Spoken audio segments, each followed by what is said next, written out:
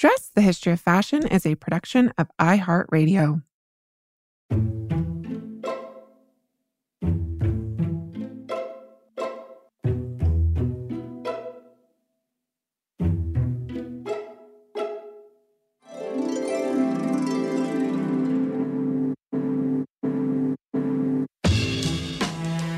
Over 7 billion people in the world, we all have one thing in common. Every day, we all get dressed.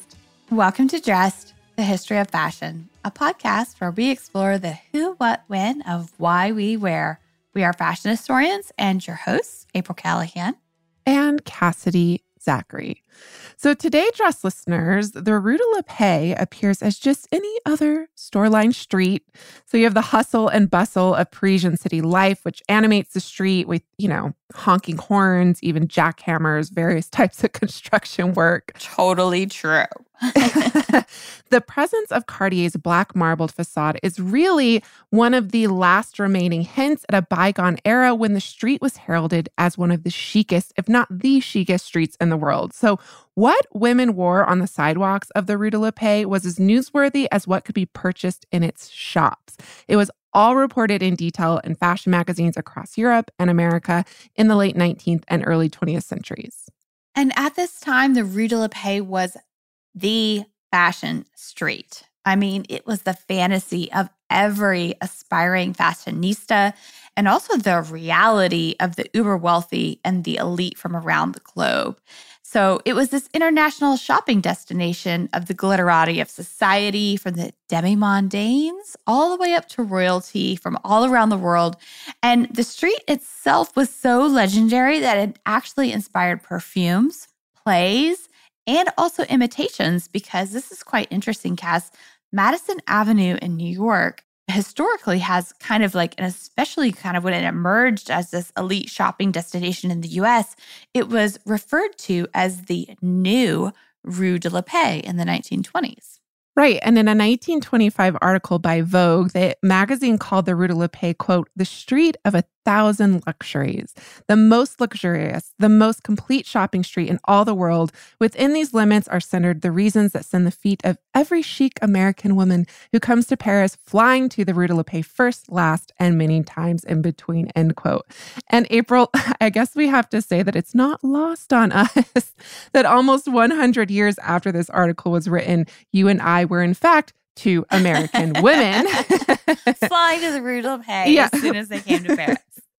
Yes, we actually, Dress listeners, as you'll recall from last week's recap, we made the Rue de la Paix the first stop on our recent fashion history tour of Paris. So we are so excited to share with you our walking tour in hopes that you too can imagine what it would have been like to shop what was once one of the most covetable shopping destinations in the world. Yes, and even if you are in Paris on your own, you could take this podcast with you.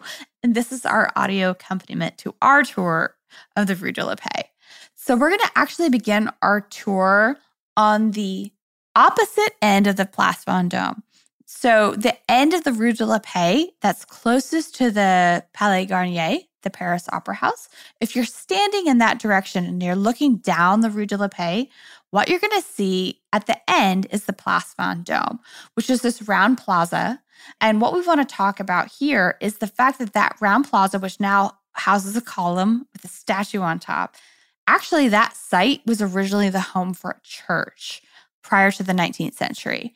And in 1806, Napoleon Bonaparte had that church demolished to make way for this new street into the Place Vendôme, where he had erected a giant column crowned with his statue. Not the same column and statue that it is today, but let's just say, obviously it goes without saying that when this statue was there during his reign, the Rue de la Paix was actually called the Rue Napoleon. And it was only after that he was finally deposed in 1815 that the street was given its new name, for which it would earn world renown as a fashion destination as the Rue de la Paix. Oh, and before I forget, a little fashion history fact here. That church that Napoleon had demolished, well, apparently it also held the remains of one of fashion history's icons, the Madame de Pompadour, and we're not exactly sure what happened to her remains. And maybe one of our French colleagues out there might enlighten us. They might know, and we'd love to hear. Yes, absolutely. So by 1822, the travel guide Galignani's Paris Guide or Stranger's Companion through the French metropolis described the Rue de la Paix as, quote, the center of the fashionable part of the city, end quote. But at this time, it was occupied by furnished hotels, the offices of physicians and surgeons. And really, the only fashion purveyors of dress were two boot and shoemakers, a few jewelers, and a perfumer or perfumier. So this had all changed by the time the first stop on our tour opened its doors at 21 Rue de la Paix in 1871. And while the couture house we are about to talk about opened in 1871, it really was only the latest incarnation of a family business, the history of which extends all the way back to 1816, when a family opened a lingerie, which at this time meant linen and cotton undergarments. They opened this lingerie and linens business. So, dress listeners, we'll give you a couple seconds, but do you have any guesses? Dun, dun, dun, dun, dun, dun. I love that you do the sound effects on this show because I can't sing, but you actually can. And that is something that our dress listeners might know, that you have been the singer, the front woman of a few bands in your time, just say. Oh my gosh. Well, I mean, yeah, another lifetime ago, I suppose. Okay, dress listeners. If you happen to guess Jacques Doucet, you would be correct. But if you did not guess Jacques Doucet, please do not in any way, shape, or form feel bad.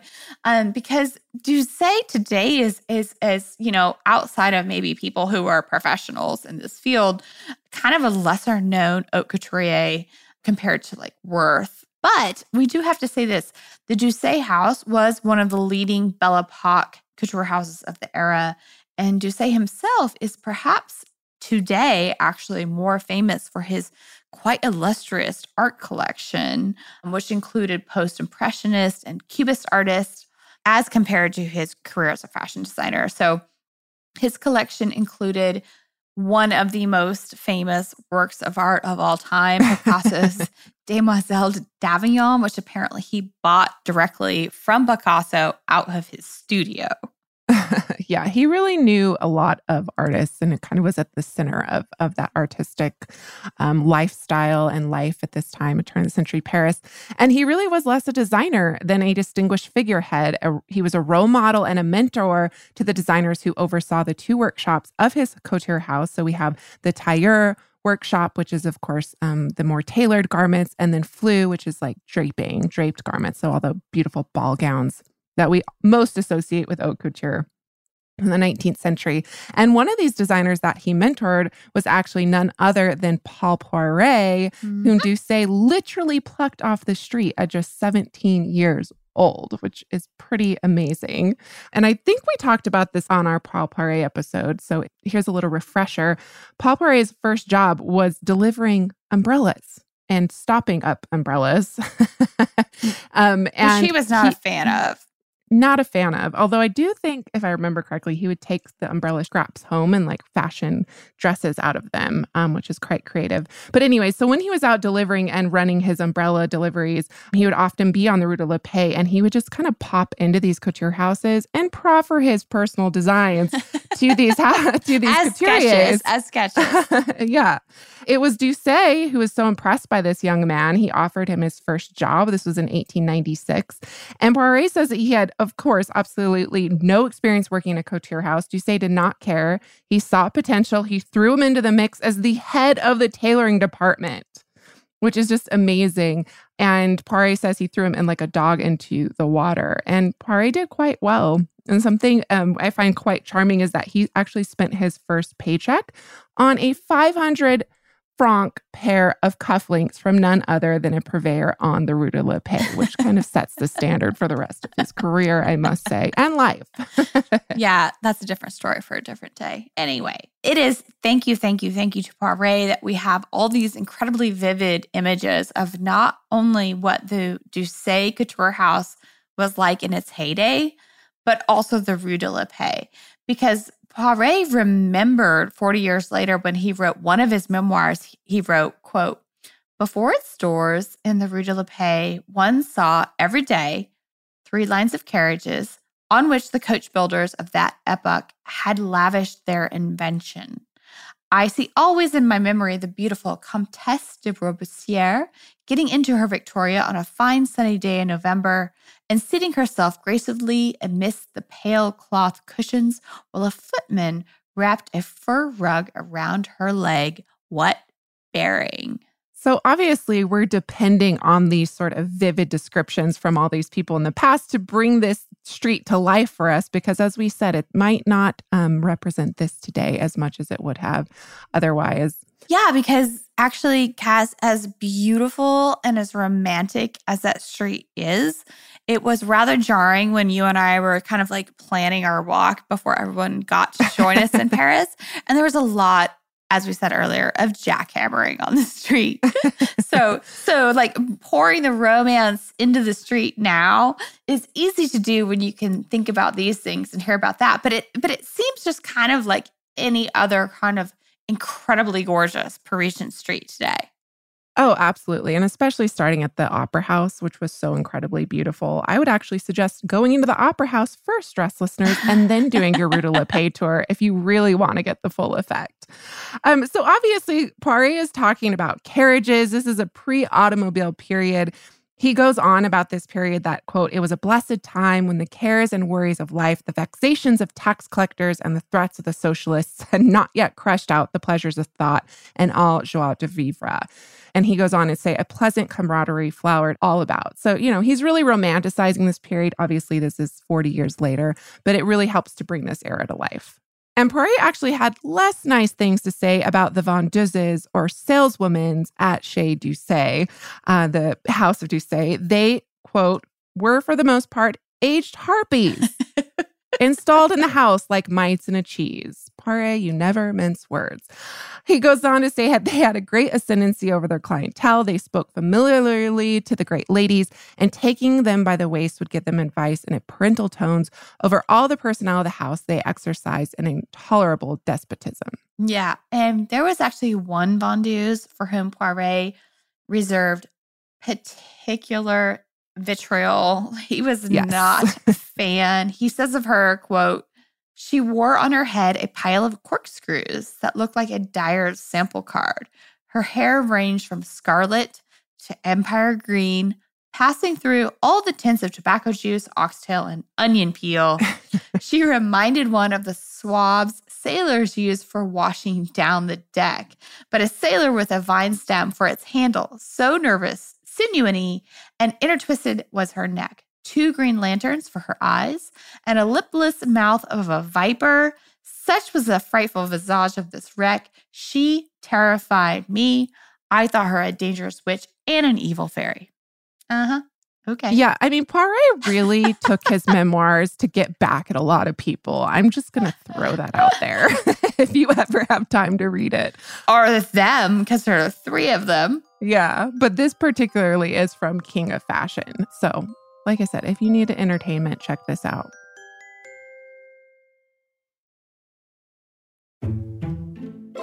What also is interesting is that all of this is actually corroborated by Madeleine Vionnet, who worked at the House of Doucet after Poirier. So both of these like legendary kind of like early 20th century designers worked under Doucet. They did not work there at the same time, but she also shared the same sentiments as Poirier. She was definitely more restrained, I think, in expressing her distaste or her hatred of the vendeuses.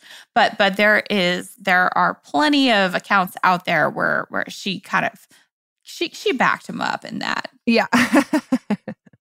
While obviously not sharing an unbiased opinion, Poirier nonetheless provides incredible insights into the inner workings of the house, which, like so many of its contemporaries, catered to both European royalty, the American nouveau riche, and the grand courtesans of the demi-monde, such as Liane de Pougy, Emilienne d'Alençon, La Belle-Terre, etc., for whom Poirier says Doucet created new models each and every week.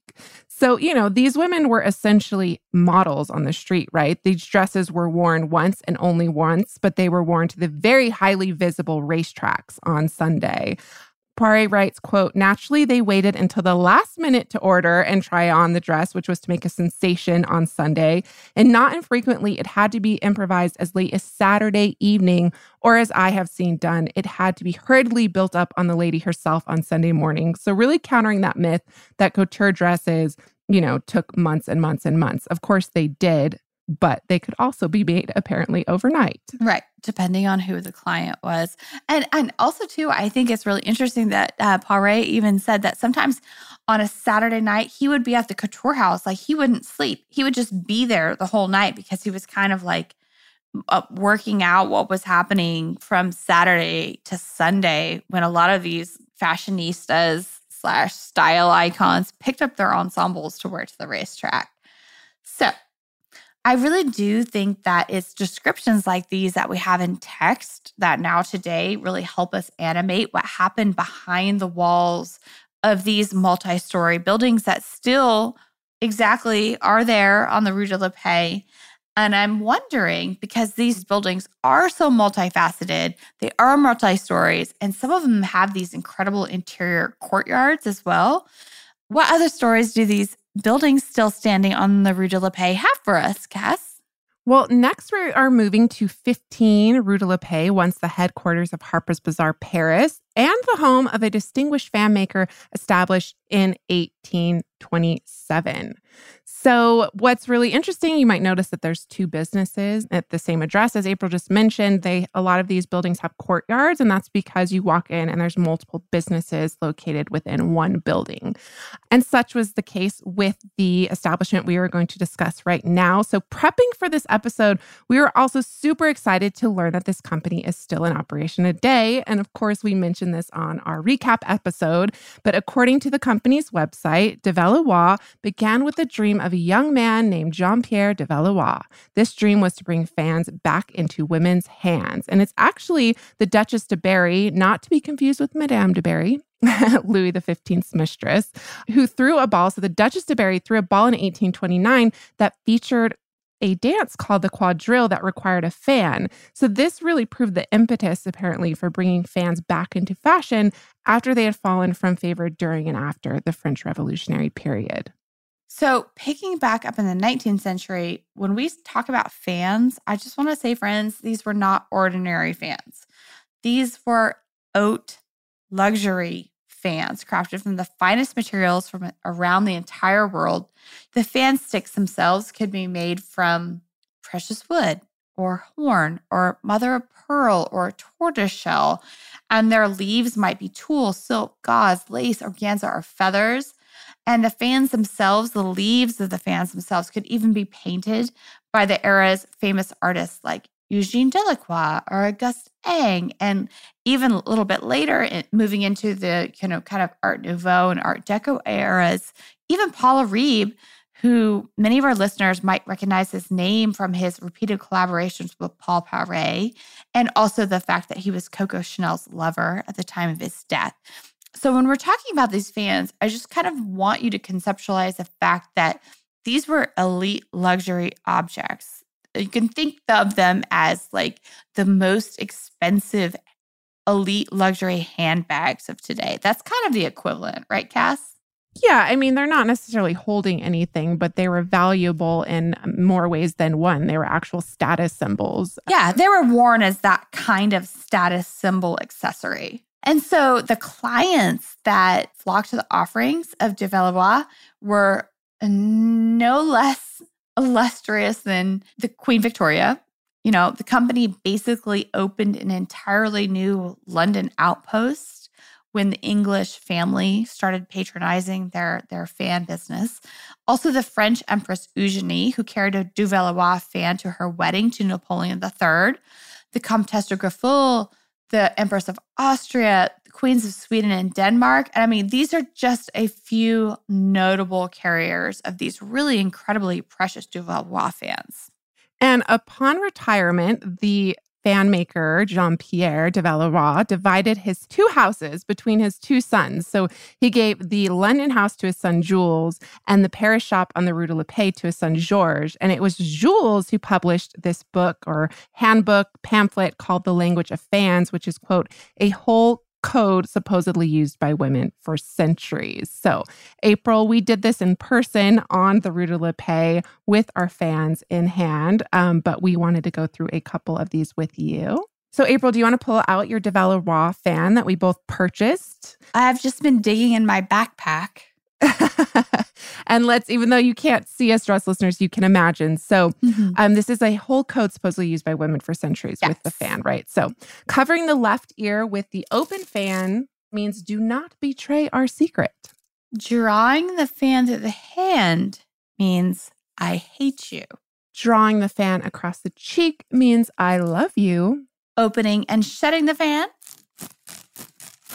means you are cruel. Fanning slowly means I am married.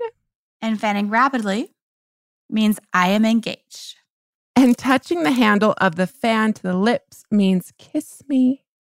So we talked about this in our recap episode, but thank you again to everyone at De Valois for welcoming us into the store and the archives, and really it was just an incredible treat. And we will, of course, provide a link in our show notes if you also would like to purchase a Parisian fan.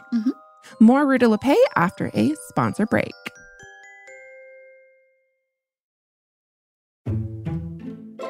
All right, welcome back. We are on to our next stop, which is the illustrious location of 13 Rue de la Paix, which was the location of a purveyor that King Edward VII named, quote, the jeweler of kings and the king of jewelers.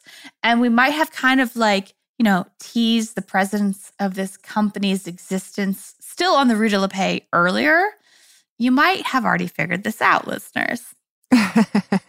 Yes, because it's the luxury jewelry firm of Cartier, which was founded by Louis Francois Cartier in Paris in 1847.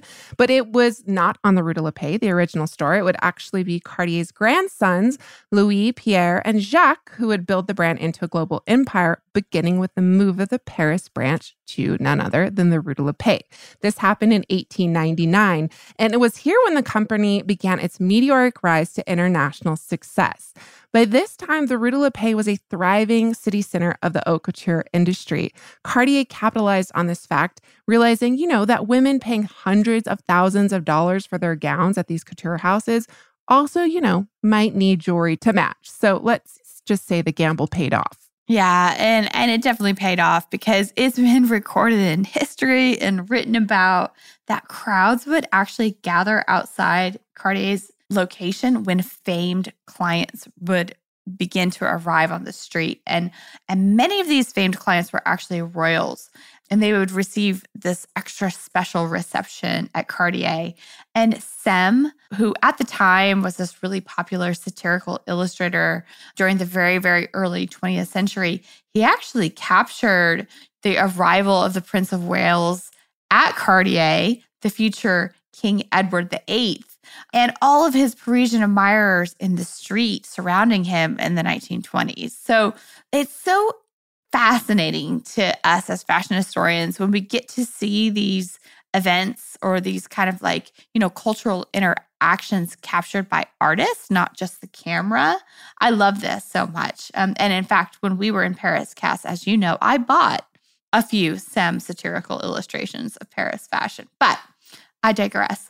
Other notable clients of Cartier at this time include King Manuel of Portugal, who was actually Gabby Delie's rumored lover, and we've already done an episode on her. So for all that hot goss and more hot goss about their relationship, you can tune back into that. But also clients at this time included the King and Queen of England, the Empress of Russia, the King and Queen of Spain, and the King of Greece. Oh my God, this sounds like a royal flush. And of course, King Edward VII, who for his coronation in 1902 ordered no less than 26 tiaras. He also, when he became king, made Cartier the official court jeweler. The London branch of the store opened in 1904 because, as we saw with De Valois, you follow your most wealthy clients around the globe, probably. And Cartier's relationship with the English family, royal family, actually continues to this day, which I found fascinating. Kate Middleton actually wore Queen Elizabeth II's Cartier Halo tiara, made up of 739 brilliant cut diamonds, 149 baguette diamonds, and she, of course, wore this when she got married to Prince William, and I believe 2010. And that tiara is pretty special. George VI, who, of course, is Queen Elizabeth II's father, commissioned the tiara for his wife 3 weeks before his coronation. And it was gifted to Queen Elizabeth on her 18th birthday in 1944. In the 1980s, Hans Nadelhofer, who happened to be a jewelry expert for Christie's, wrote the definitive history on the Cartier empire. And he on the process of doing this, which is very cool, was granted exclusive access to the Cartier archives to do his research and to create this book. And in his book, Cartier, he provides a really detailed account of the store's interiors at this time. And I just love this so much because I love painting these mental pictures or these visual pictures because we are an audio format. But basically what he tells us, he says, the customer is first received into the entrance hall and then escorted according to his or her particular wishes into the jewel salon or the white, green, or English salon, all of which glittered in the light of the chandeliers.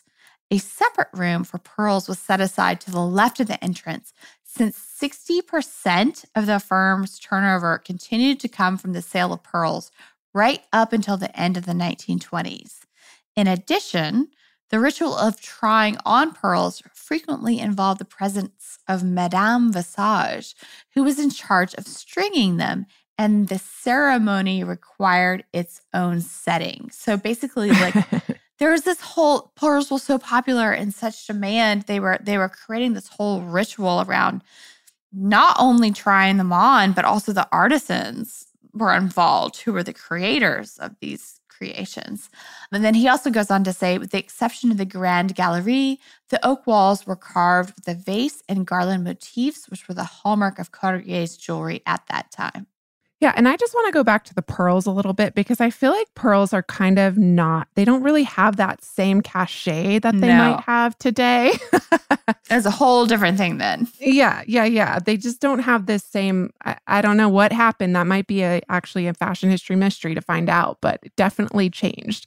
So at this period, say 1922, a price of 389 pearls, roughly $825,000. So $10 million today. Like a strand, one of those really long strands of 20s pearls, right? Yeah. And I always, as a fashion historian, you kind of cringe when in movies you see them rip the pearl necklace. It's such a movie trope and all the pearls scatter across the floor. And you're like, well, those were not real pearls because real pearls would have been individually tied on. They were so incredibly valuable. Yeah. And of course, we mentioned King Manuel of Portugal earlier. He was a client of Cartier, but I don't know if dress listeners remember our Gabby DeLee episode where we talked about Gabby DeLee's rumored love affair with King Manuel. And he actually got in so much trouble because he was accused by the Portuguese of lavishing the country's treasury on Gabby by buying her super expensive gifts. So she supposedly had a strand of pearls that was like her body length or something. So that's like tens of millions of dollars right there. Mm-hmm. So super, super interesting to think of it in that context. Yeah, for sure. Also super interesting, had you been in Paris in June of 1922, you might have come to Cartier to admire the largest known emerald in the world. Because that same year, the New York Times noted, quote, the largest known emerald in the world today reposes on a soft velvet cushion in the strong room of the Rue de la Paix firm of Cartier. Weighing in at more than 100 carats, this wonderful stone forms the centerpiece of a priceless historic necklace which once adorned the neck and the shoulders of Catherine the Great of Russia. And of course, this emerald was just not on its own, right? It was surrounded by numerous other gems, diamonds, other emeralds, of course. But what's really interesting to me about this, Cass, is that this Russian emerald that was once the possession of Catherine the Great found its way to France. And to me, this kind of is this bigger lineage of the political landscape of this era, because during the Russian Revolution of the 19-teens, a lot of these Russian kind of elite jewels were sold to the French And this was done because the fleeing Russian aristocrats were taking their jewels with them and looking to raise money. But at the same time, this was kind of like an exact reverse of what happened during the French Revolution. So many of the same jewels that the Russians were selling back to Cartier and these other high-end firms had actually been sold to the Russian aristocracy by the French immigrants who were fleeing the French Revolution more than 100 years ago. So I don't know. I'm just saying, like, this whole kind of like cycle of luxury and wealth and politics, it's all interconnected. Oh, yeah. And that actually includes Madame de Berry, who we mentioned earlier, who actually came back to France to get her jewelry that she had hid and lost her head. Yeah. She came back for her jewels and her money, and then she got caught. She got caught by the but guillotine. That's a different story.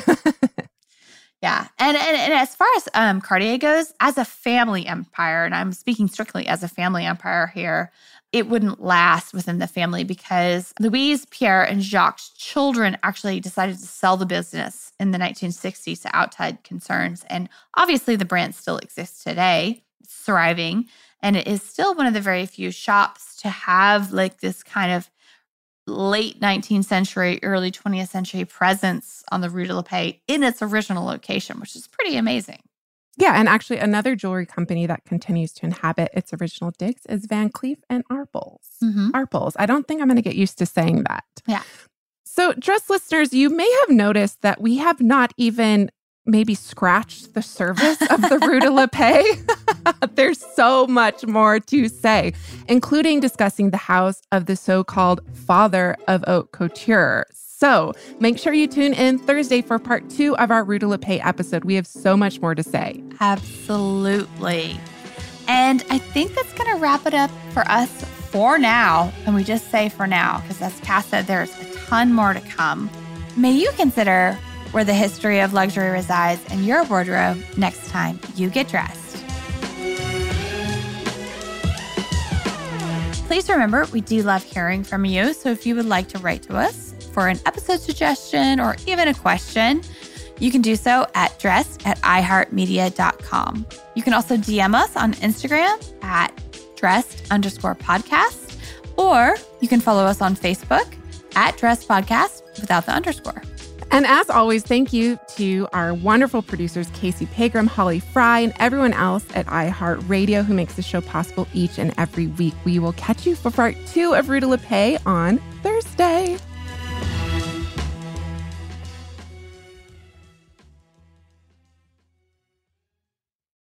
Dress, the History of Fashion is a production of iHeartRadio. For more podcasts from iHeartRadio, check out the iHeartRadio app, Apple Podcasts, or wherever else you listen to your favorite shows.